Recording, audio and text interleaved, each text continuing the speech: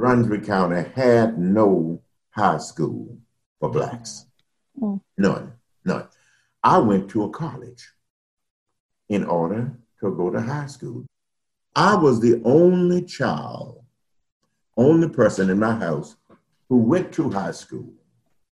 That was Reverend Dr. Grady Powell. Despite the neglect of Brunswick County, Virginia, Reverend Powell got his high school and college degrees and started teaching in Emporia, Virginia in the mid-1950s.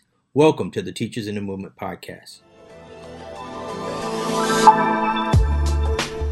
Teachers in the Movement is an oral history project that explores teachers' ideas and pedagogy inside and outside the classroom during the U.S. Civil Rights Movement. The Teachers in the Movement podcast is a member of the Virginia Audio Collective. To watch the full interviews, go to teachersinthemovement.com. I'm Dr. Derek Allridge, and I'm a professor in the School of Education and Human Development at the University of Virginia, and I'm the director of the Teachers in the Movement project. And I'm Dr. Sandra Mitchell. I was a teacher and administrator in Fauquier County, Virginia for 40 years. I'm a senior instructor in the Administration and Supervision program at the School of Education at UVA. And I'm proud to say I'm also Reverend Dr. Powell's daughter. You'll also hear from doctoral student Alexis Johnson, who conducted this interview with Reverend Powell. And you might hear a few questions from me. I'm Mary Garner McGee, and I'm the producer of this podcast. So, Dr. Mitchell, can you introduce us to your father, Reverend Powell, as a man and as an educator? What is he like? Well, first, I just want to say that Grady Wilson Powell Sr., I do want to say his whole name right now. Names matter to him. He first was a terrific father, a former educator and pastor. He still, I think, could consider himself a preacher, and he's a terrific storyteller. He was a staunch believer in education as a way to progress. He's a lover of reading, reads a newspaper still at 88 every single day, book lover. We packed up my parents' home a few years ago so they could come move near me. We packed up several thousands of books. And he was an agitator in a marvelous way. He was able to push folks, but not break relationships with those. They say there's some people that you work with and some people you work around. But he was also an activist and a trailblazer in that he practiced what he preached. So he just did not talk about desegregation.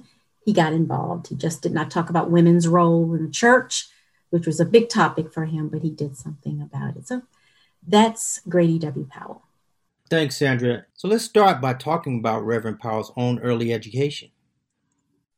I went to a Rosenwald school, and I'm sure you people in education know something about Rosenwald. But the school was a Rosenwald school, and if you know the way that Rosenwald was shaped, it was really one building. The biggest population in my school for 7 years was 21 children. That was the total of the school. What grades were the Rosenwald school? 1 through 7. 1 through 7. I stayed with Mrs. Austin for 7 years. Oh, wow. Teacher. Okay. I thought that Mrs. Lassie Austin, my teacher, was the finest person you could find. Whatever she said as an educator was right. So, Dr. Allridge, what can you tell us about the history of Rosenwald schools like the one that Reverend Grady Powell attended? The Rosenwald schools were part of a major school building project started by Julius Rosenwald, and Booker T. Washington was also involved. Rosenwald was the partial owner of Sears Roebuck, and of course, Washington was the president of Tuskegee Institute. The Rosenwald schools were established by Julius Rosenwald, and they required citizens to provide matching funds to start these schools. And these schools can be found, throughout the South and throughout the Midwest. In total, there were about 5,357 Rosenwald schools that were built between 1912 and 1932. And the purpose of those schools was to provide buildings for African Americans to receive an education. So they were very important to the education of African Americans at a time when African Americans had low literacy rates, when they had difficult time getting an education. So they were major. And you can still see these Rosenwald schools dotted across parts of the United States, particularly in the South where I'm from. I attend a church in South Carolina that was initially a Rosenwald school. So very important part of early 20th century African American education. And those schools were in 15 states across the country. Dr. Mitchell, do you have anything to add or stories that your father might have told you about his early schooling? No, except that I know he had such a high regard for his teacher, and he just thought she walked on water. And that's one of the things that I've heard in our interviews. They always talk about the impact of teachers who taught in the Rosenwald School. So that's probably an under-examined part of the history of Rosenwald schools is actually the teachers who taught there. Right, highly respected. And were most of these teachers community members where they taught? How did people become teachers in a Rosenwald school? Many of them were from the local communities. Some of them attended a local normal school. Others did not attend a normal school, particularly in the early part of the 20th century. They didn't attend a normal school at all.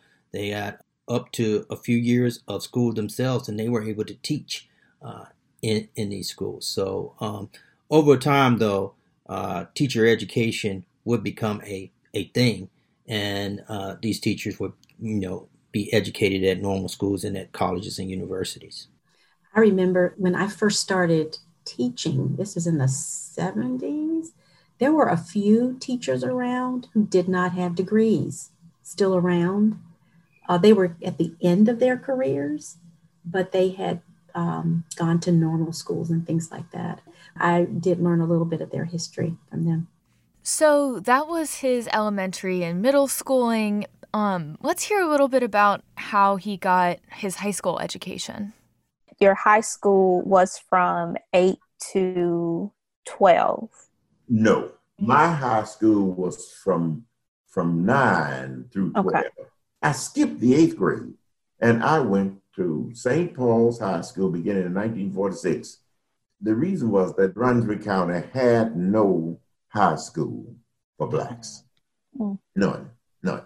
I went to a college in order to go to high school. That college had a high school division and a college. That was St. Paul's College in Lawrenceville, Virginia.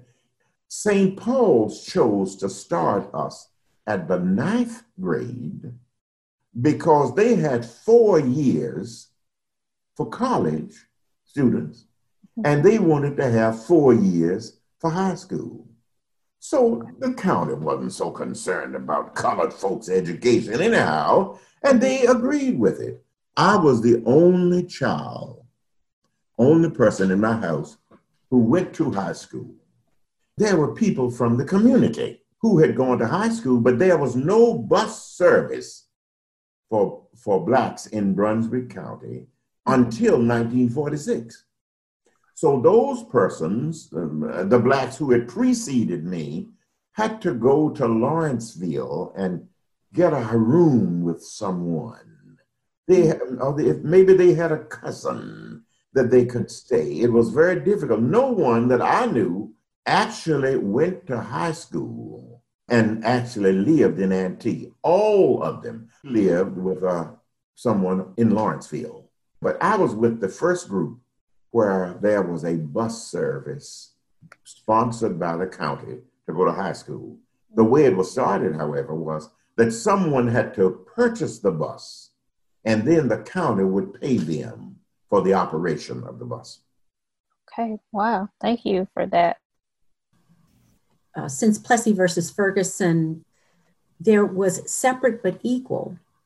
And the states, like Virginia, ensured they were separate, but nobody enforced the equal.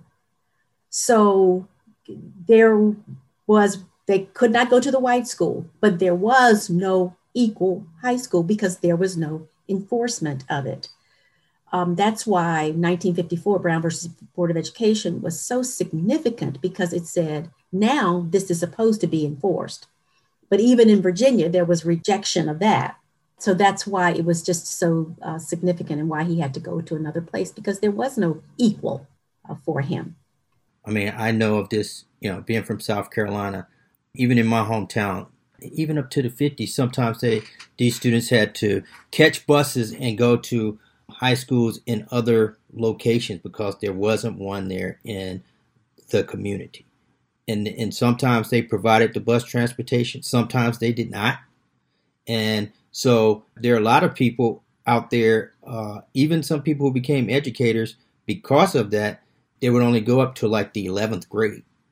I think my mother just has 11th grade education because to get to high school, it was just a major undertaking to travel there. So was it common for HBCUs like St. Paul's College to take up the responsibility of public education in these areas? Morehouse did that, and so did Tuskegee. A number of HBCUs. Wow. And it just underscores the eagerness that African Americans had to get an education when the system was not offering this equitable education for them. They sought to grab onto this thing that they valued anywhere that they could, but not all could get there because it was not accessible. So after he finished high school, he continued at St. Paul's for college. So let's go back to the interview and hear a little bit more about that. In talking about St. Paul's, what was your major at that institution? I majored in elementary education with a minor in history and English so that I could leave St. Paul's and teach in the elementary school, which was my major. Or I could teach English today. Or I could teach history today. Mm-hmm. Yes. So once you completed your degree at St. Paul's, you immediately started teaching? Yes, I did. Okay. What was your first position at? I was a teacher in Emporia. When I went to Emporia is in Southside Virginia, if you know anything about Virginia. You will go through Emporia going from Richmond to North Carolina. When I went there, the Independent Messenger was the newspaper of Emporia. And the owner of the Independent Messenger was the chairman of the school board. He printed the names of every teacher. For the Black teachers, he would not put any kind of title to it. Mm. It was Aubrey Easter. But for the white teachers, it would be Mrs. Aubrey Easter. Mm-hmm. For me, it was Grady Powell. But for Levi Johnson, a white man, it would be Mr. Levi Johnson. And you know, I'm 22. I sat down and wrote the man and told him that was not right. Listen, when the teachers heard that, they were sure I was going to be fired. They said, Grady, you don't understand how it is with teachers. The only way I knew that he got that, he must have told the superintendent, who must have told the elementary supervisor, Miss Stamps. She came to my room and observed, and when she was ready to go, she said, Mr. Powell, come here. And she was at the door, and she whispered to me, I heard that you wrote a letter. That's all that she said. Mm-hmm. Years later, Miss Stamps was in the hospital. And I discovered that Miss Stamps was as interested in civil rights and social justice as I was. She just couldn't say it. Mm. She told me that because she had to report to the superintendent that I have spoken to Mr. Powell about it. Mm. She said that's all she had to say. And she had carried out her responsibility. Do you remember hearing this story from your father, Dr. Mitchell? I certainly heard about Mrs. Stamps and what she did. what I most remember, one very poignant memory that I have is that I was addressing an envelope, and I don't remember how old I was. I was writing to Marsha Parker. That's one of my friends. I wrote a little letter or something like that. And he said, no, you will put on the envelope, Miss Marsha Parker. And then he shared the story about how important it was to have titles in a formal setting like an envelope. And he shared this story about the equitable treatment of people, the value of titles, the value of names. And that has stayed with me throughout my career, the value of names. And you hear some of that, say her name, names matter. With children that I have taught, and I teach leaders this right now, we have so many children who are from different countries that have difficult names to say. And I believe as educators, we have to make an effort to try to say their names correctly. And anytime we stumble and cannot do it, we apologize and continue to try, because names matter. That's a powerful story, Dr. Mitchell. And while you were telling it, it made me think about my own experience when I was a young professor at the University of Georgia in the late 1990s. And I developed a friendship with the custodians there. I remember telling them, please don't call me Dr. Aldridge. Just call me Derek, and that's what I would like for you all to call me. And one day, one of the women pulled me to the side and she said, we may call you Derek when we see you outside the university setting, but it's very important that we call you Dr. Aldridge in this setting. And we want you to know that we're very proud of you, and that's why we do it. And that means something. It really is a part of African-American culture. It is. And that's why the insistence that my dad, one of his first forms of activism as a young man, in his 20s, was to write the paper and say this must be done. Mm-hmm. And he didn't care that he might lose his job, Yeah. What might the consequences have been for that action? He could have been fired, I guess. There was no real due process in those days. Of course not. Just said he was a troublemaker and, all kinds of things like that. But Mrs. Stamps just whispered to him, I heard you wrote the paper. And that was her, radicalism happens in so many different forms. And I think she did a radical thing by not chastising him. When she said, I heard you did it, was her way of doing one thing. She satisfied her boss by saying, I'll speak to him. But she affirmed what he had done. I heard you wrote the letter. Mm-hmm. Amen. Let's hear a little bit more about his teaching style. Can you tell us about your teaching style, how you taught, like what specific subjects were your favorite to teach at that level? There were 4 of us who taught the 7th grade, and I was teaching at a time that there was a movement that was strong in civil rights and social justice. And that gave a broad system of education. So I taught more than the history. I taught more than arithmetic, we called it then. I taught more than English. One of the things that I did in the 7th grade that I thought was most effective, and I'm not sure that anyone else has done this, there is in each paper a cartoon, as you know, every day. And I cut out the cartoons, and the cartoons always have a commentary on what's going on in life. Usually it's political. I would cut those out, and on each day, I would put it on a sheet and pass it around to children. And I want to say, what does this cartoon mean? Who can tell me what this cartoon means? which meant that they had to listen to the radio. A few people had televisions then, or they had to go home and ask their parents about it.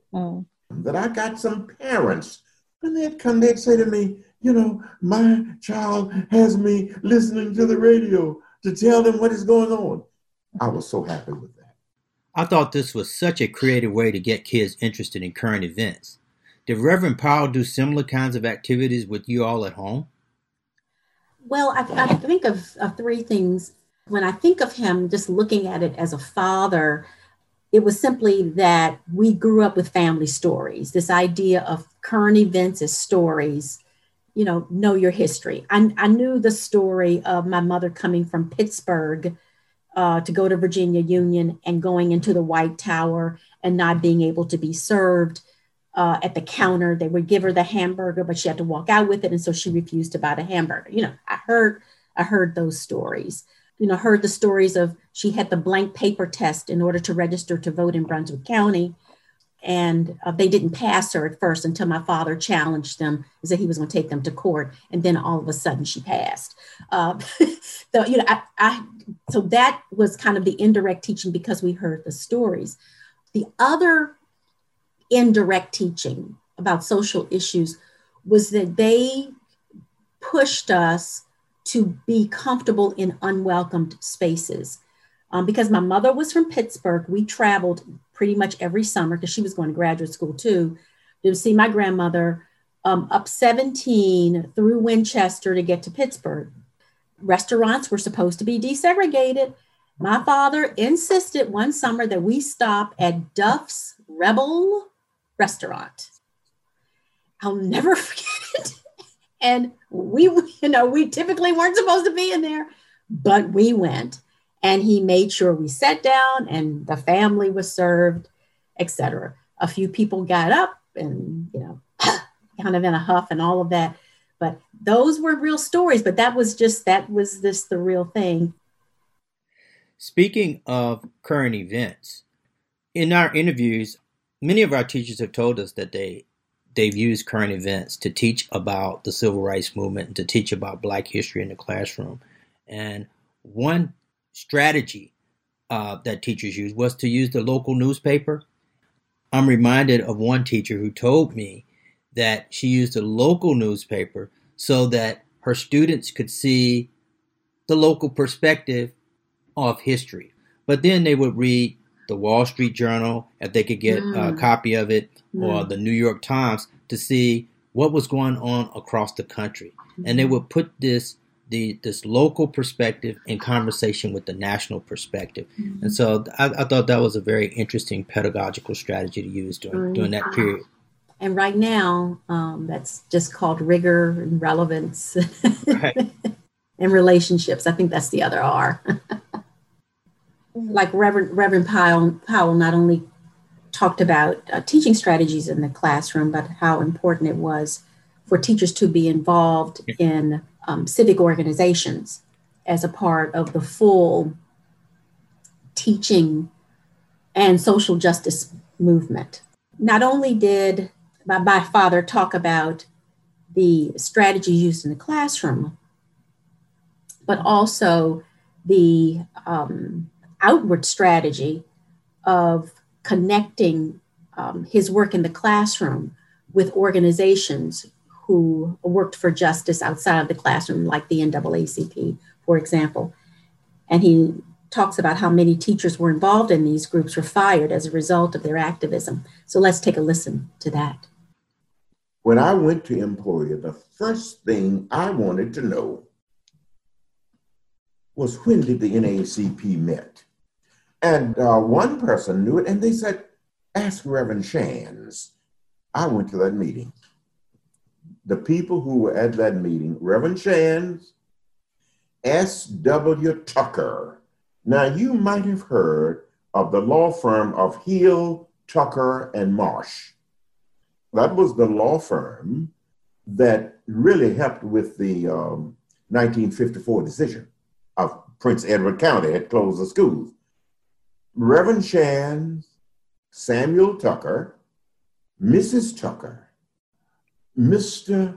Midget, and Grady Powell. 5 people. I can't remember anybody else that came to the NAACP meeting. Teachers who wanted to join the NAACP would send their membership to Reverend Shands, who would send it away and use his address to receive the card. Because sometimes the postman that had been known would tell people who were the persons, members of the NAACP. And if the teachers were known for that, there was a time you would be fired if you joined the NAACP. There was quite a control. So you talked about this like remarkable activism with the NAACP. Were you involved during your time when you were teaching in any other organizations, like any teacher organizations or any other civil rights or political organizations at the time? I was involved, of course, with what was called the VTA. That was the Black group of teachers, the VTA. But that was not in and of itself a civil rights group. The teachers were very forward, but they couldn't be in these southern schools. J. Rupert Picott, who was executive secretary of the Virginia Teachers Association, was fired from Newport News. He was a principal in Newport News because he urged teachers to vote. And they fired him. Tom Henderson, who became the dean at Virginia Union University, was fired over civil rights and social justice. Most Black teachers were members of Black teacher associations like the Virginia Teachers Association. In South Carolina, my home state, the Black Teachers Association was named the Palmetto Teachers Association. And so these associations were instrumental in giving teachers a place to learn about, cutting edge curricula, to learn about Black history, and to have a space to talk to other teachers about what was going on in classrooms across the South. The NAACP was a little different in the sense that it was viewed as a subversive organization. And it is true that some teachers did not openly support the NAACP, but were oftentimes helping the NAACP behind the scenes, or were either members of the NAACP but did not participate in some of the outward-facing social activism. So we want to be clear that that does not mean that they were not activists because they weren't out in the forefront. Historian Tondra Loder Jackson and Patrice Grimes have coined this term called pedagogical activism. They were engaging in a form of activism by how they were teaching in classroom, what they were teaching. And, they were pedagogical activism by means of inspiring their students, who would sometimes go on to become activists, right? So Reverend Grady Powell spent the first few years of his career teaching in Emporia, but he had a calling to the church that his mother told him started in the womb. We would walk from our homes to church. Poplar Mount Church started in 1865. My daddy was was ordained as a deacon at that church the year I was born, 1932. My mother said that she was pregnant when she went up and knelt with my father for the ordination prayer. And she thought that probably was why I'm a minister, that the Lord might have called me while she was kneeling with my father in the ordination prayer. Dr. Mitchell, when did your father start preaching? Well, I understand that he started when he was 17 years old. I don't know when he was ordained, but I do know that he started preaching when he was about 17. And he retired from full-time ministry in 1997. So you can see the arc of all of that. And he did so many things, preaching and activism in that time. After 1997, as a full-time preacher, you might be interested to know that he served as an interim pastor to 5 or 6 churches in Richmond until he was 80. So that was 63 years. And in 2019, he gave the invocation at the dedication of Arthur Ashe Boulevard for the Virginia Historical Society, which you can see online if you'd like to take a look at that. But that was really the last delivery of something for a large audience in 2019. And of course, he didn't do anything in 2020. He did one sermon on Zoom in 2020 from his dining room. So his preaching spanned, we're talking from age 17 to age 87 in 2020 when he did that. He became a full-time pastor, I believe, in 1960, which is what he had always done. The reason my father taught, the reason he worked in a paper factory and other things was to make money for his family. But he always wanted to be a full-time pastor. And when he was called to a church, I believe it was Quioccasin in Richmond, so that they could make ends meet, my mother decided to start teaching full-time. She had prepared to teach. And he tells the story in this next clip of how grateful he was to my mother for allowing him to become a full-time pastor. I would like for persons to know that my wife has been a partner in giving me the opportunity to be an activist. My wife. I was teaching. I was getting the money. But one day I came home and my wife said, Grady, let me go out to teach and you become the full-time pastor. The church was not paying me enough to take care of my family. But my wife drove, let's see, I think it was like 46 miles one way, which meant that she drove 92 miles a day to take a teaching job in Louisa, Virginia. And she has been working ever since. And there was no way I could have been the pastor I could without that kind of wife. Looking back on his career as a minister, in what ways do you think his experience as a teacher influenced his work in the church and as an activist? I think that when he saw something wrong, he wanted to do something about that. And in his preaching, very similar to his teaching in that he wanted to make his lessons or sermons relevant and engaging. I think that lines up. He also just loved children. He started the children's story within the service. He was very concerned with having an active youth group in our church.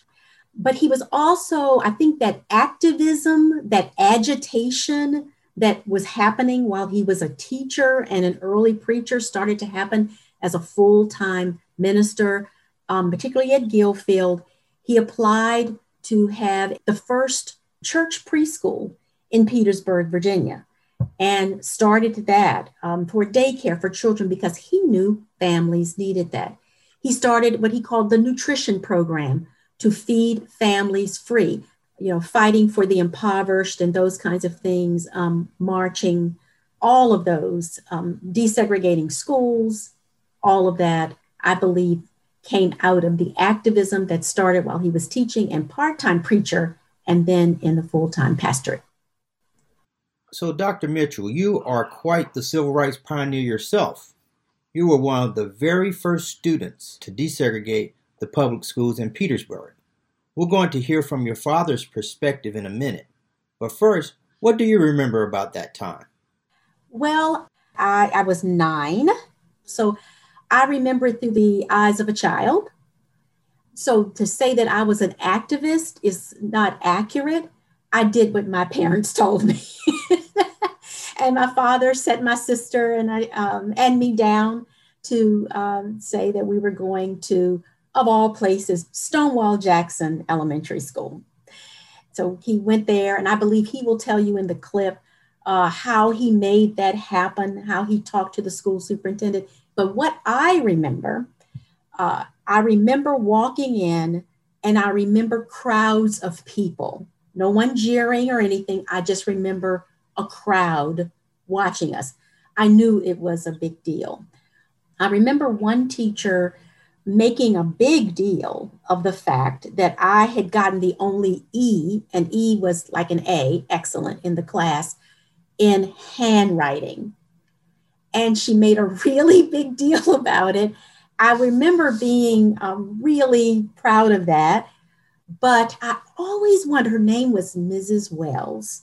And I've always wondered if Mrs. Wells did that as a way of changing mindsets of children in the classroom about this little Black girl in the class, because I was by myself. There was another Black girl that was in 4th grade, but they did not allow us to be in the same classroom. It would have been helpful, but they did not allow us to be in the same classroom. But I remember that. And then I remember kids stuff. You know, I remember walking into the cafeteria, not knowing where to sit. I remember forming friendships with some white girls who they were going to meet on the weekend, but told me later I couldn't come to their house. You know, I remember those kinds of things. And I remember my sister getting ready to get in a fight with one of the white girls because she had called her the N-word. And though, you know, I remember little things like that. That were disturbing. The thing I most remember is that we were getting ready to do chapter 6 in the Virginia history book on slavery. I didn't want to go to school. And I think I lied to my mother about I was sick or something, but she didn't buy it. I had to go anyway. But those are the kinds of things that I remember. You know, not knowing you were an activist or you were a trailblazer or anything like that. I remember from the personal side. Could I ask you about being a former educator? Were you involved in any movements related to educational equity and justice during that time in Petersburg? Yes, I want to tell about Sandra. Petersburg had not integrated any schools. And I was coming from Richmond, and I stopped by John Meade's office. And I have always tried to be the person who kept in conversation with both Black and white, because I think that's the kind of world we have to make. And I've done that even now. I'm doing it. I went by Mr. Meade's office. I knew him extremely well. He was a nice guy, as you might call nice. He was the superintendent of schools.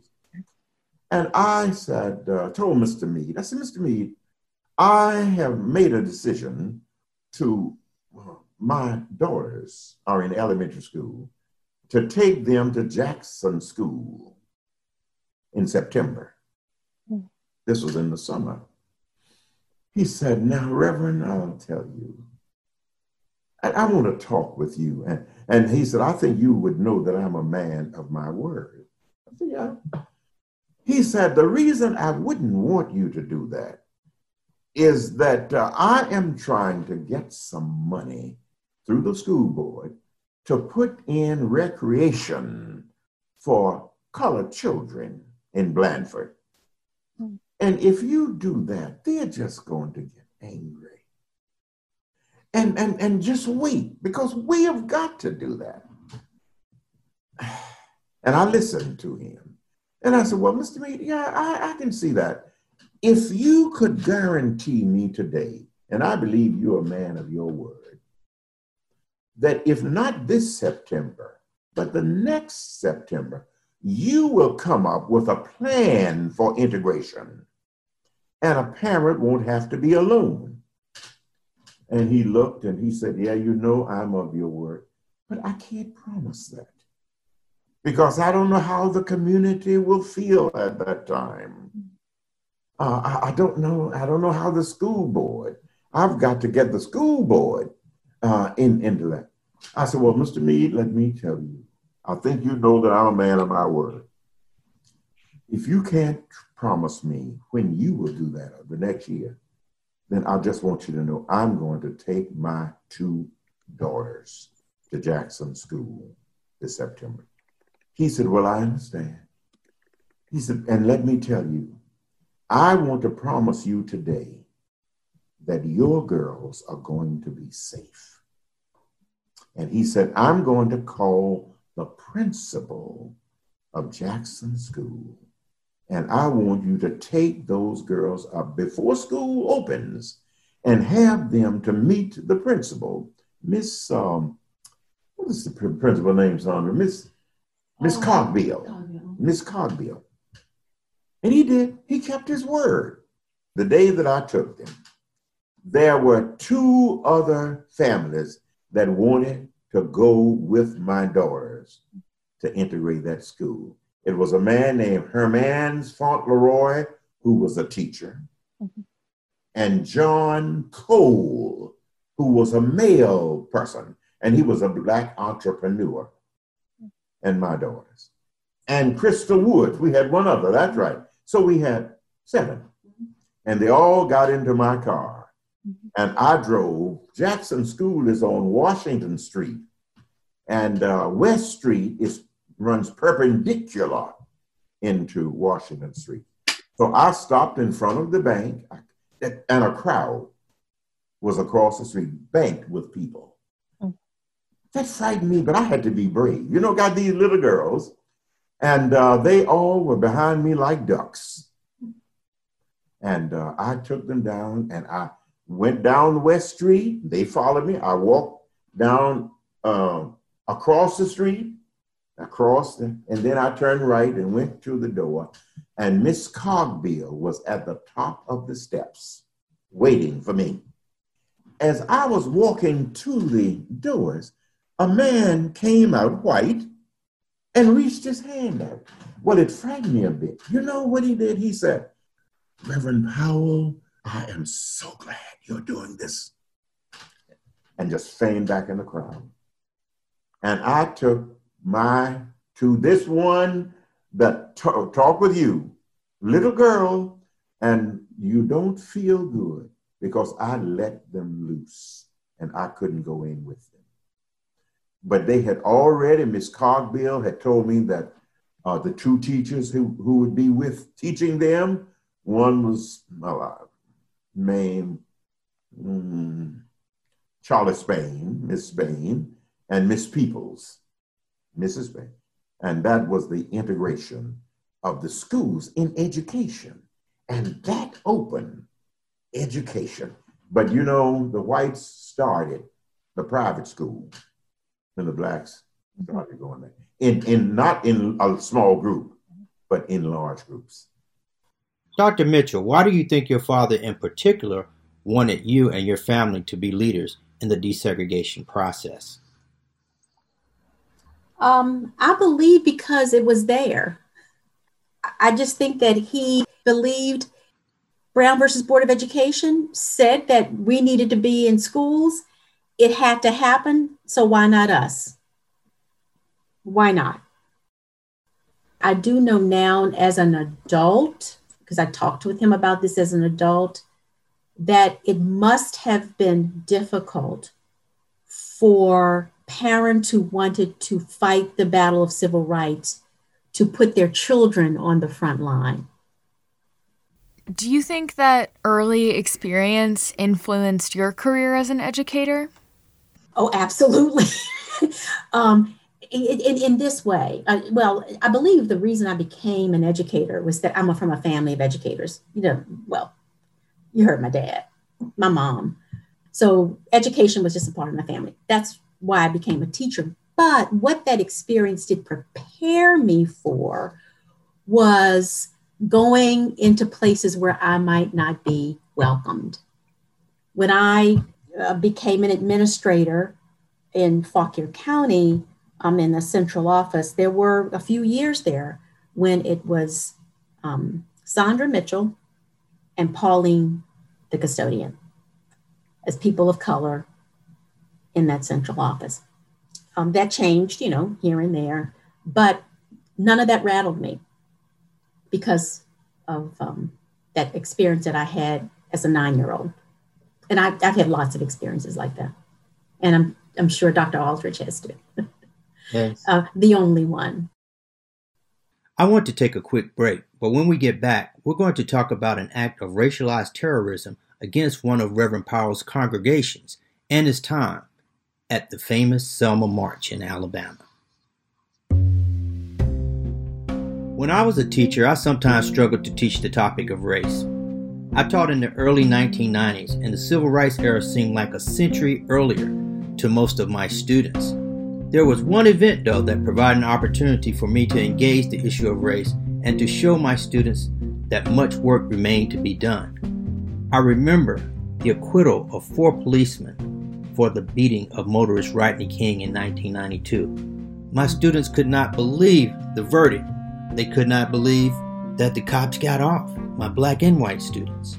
And this gave us an opportunity to talk about the connections of what was happening in their time in 1992 to what was happening in the 1960s as it pertained to the police treatment of African Americans, particularly African American men.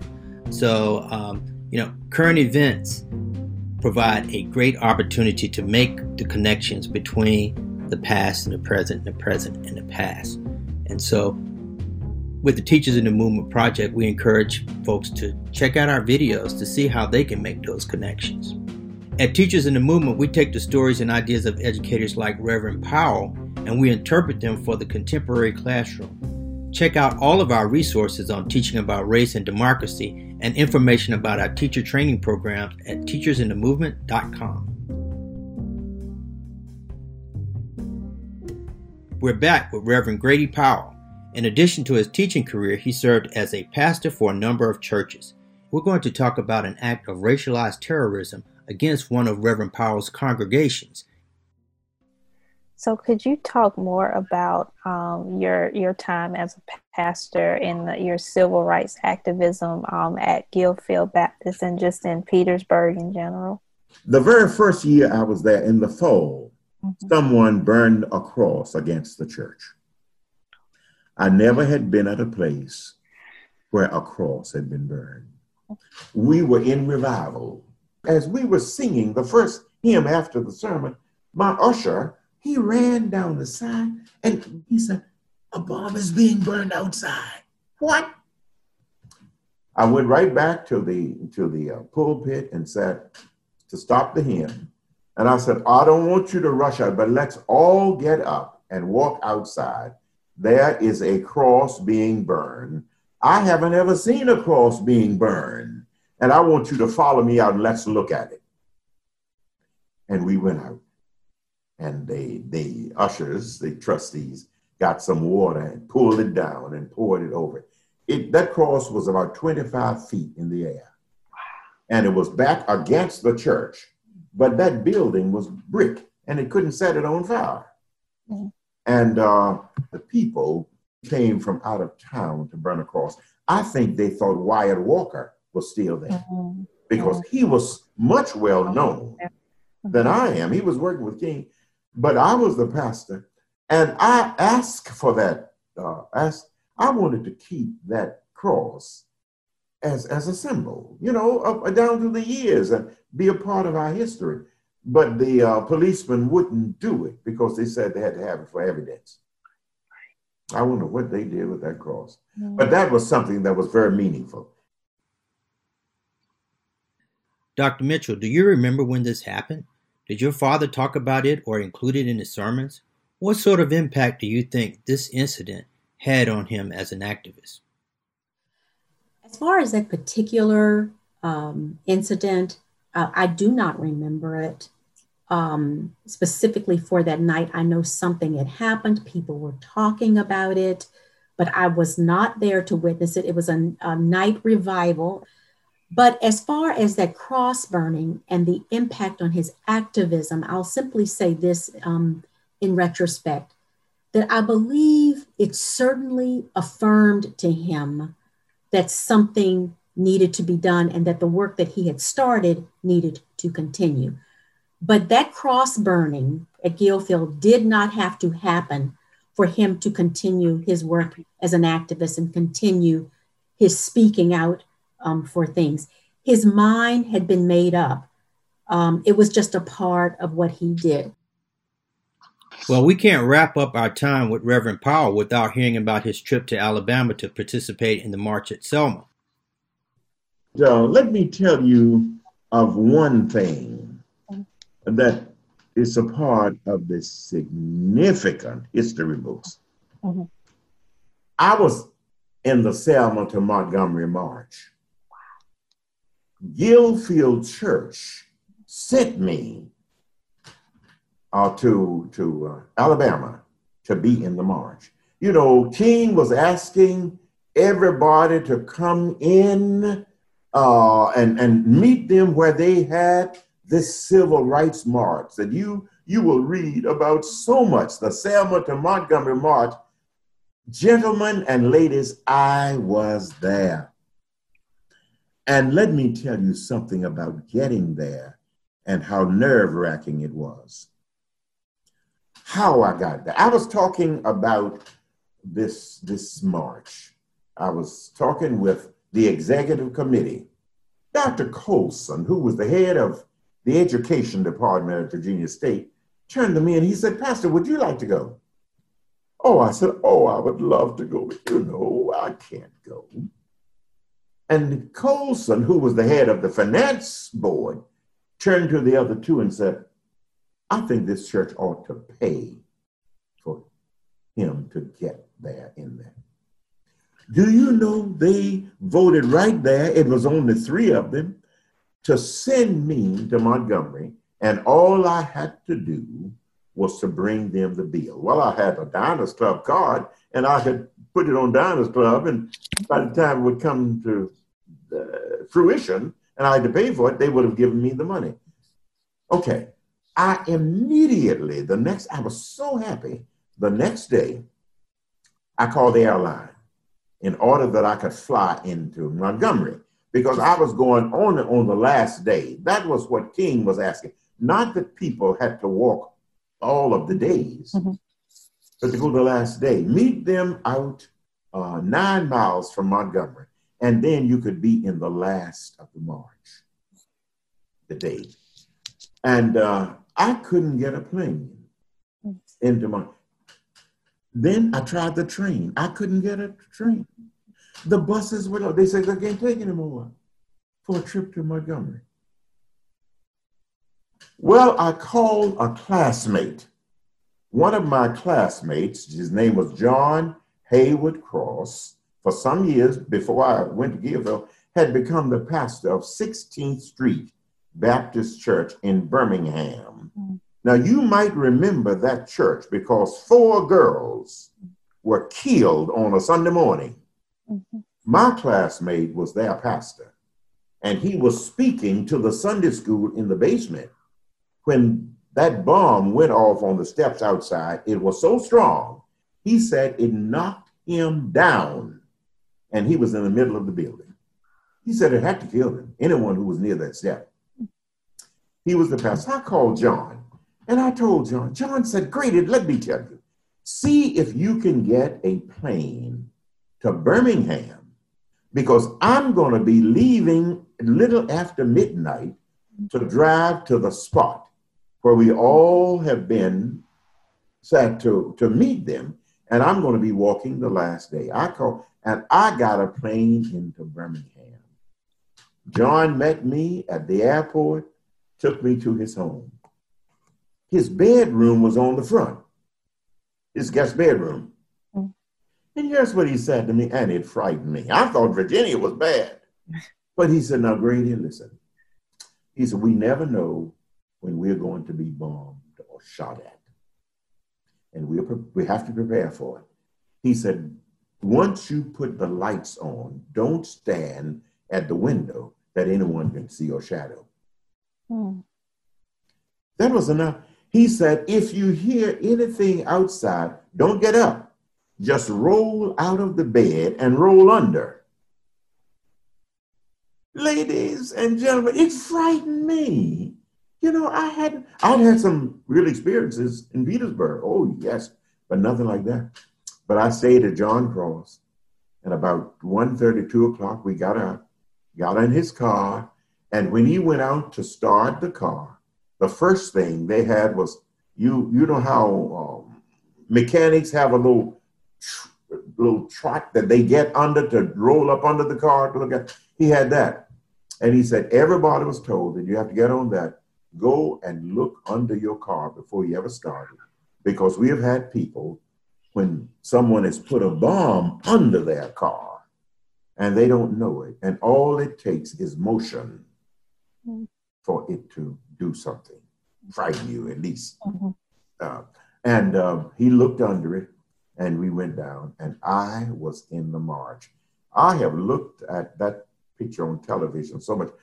If you look at it, you will see a man who had crutches. He had walked all of the way from Selma, and they have shown him so much. I said, if I had known they were going to show him them, I would have gotten up by him so that I could have been seen in that march. It was so crowded that you could not sit down. It was so crowded. You just had to try to flop down where you were on your knees. And that's where I was that day. I was in the march. Yes. Okay, thank you for that. We could just go on and on and on and talk. This is just so wonderful. Sure. I do want to ask you one more question. Just thinking about you as such a legend and a pioneer in the civil rights movement. What would you want people, and even your time as an educator, because you did remarkable things too as a teacher, what would you want people today, especially young people, people going into education, or students, to know about the civil rights movement, both locally, all the places you've been, as well as nationally? I think that life calls us to move beyond our comfort level. And that is where we have been by tradition and culture. We have been with Black people. And that is a kind of tribal thing. We can't help it. We were in that tribe. Okay, that's a tribal thing.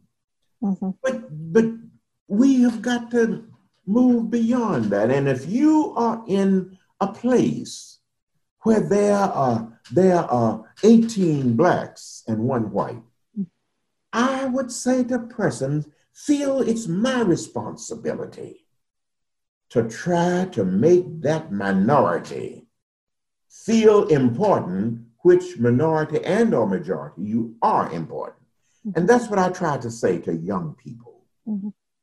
Because we have risen up now, and we have a little more power. And some people don't like that we have a little more power.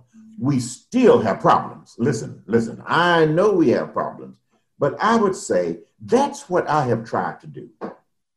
Therefore, I say to you, you good people have the opportunities that I've never had.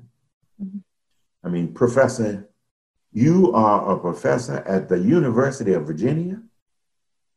Is that right? Yes, sir. Yep. Professor, when I finished high school, if I had gone to the campus of University of Virginia and said, I want to register, they would have put me in jail. And here you are as the professor, and I'm so proud of you. Here you are, a student, coming to interview me on behalf of whom? Some group from the University of Virginia. Thank you, good people. Yeah, we really appreciate everything you've done as an educator and as an activist and a minister. Thank you very much. I'm Dr. Derek Allridge, and I am joined today by Dr. Sandra Mitchell. This has been Teachers in the Movement.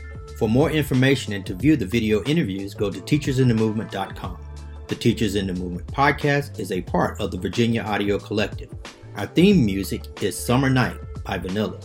You can find their music at vanillabeats.bandcamp.com. The Teachers in the Movement podcast is produced by Mary Garner McGee. Thanks for listening.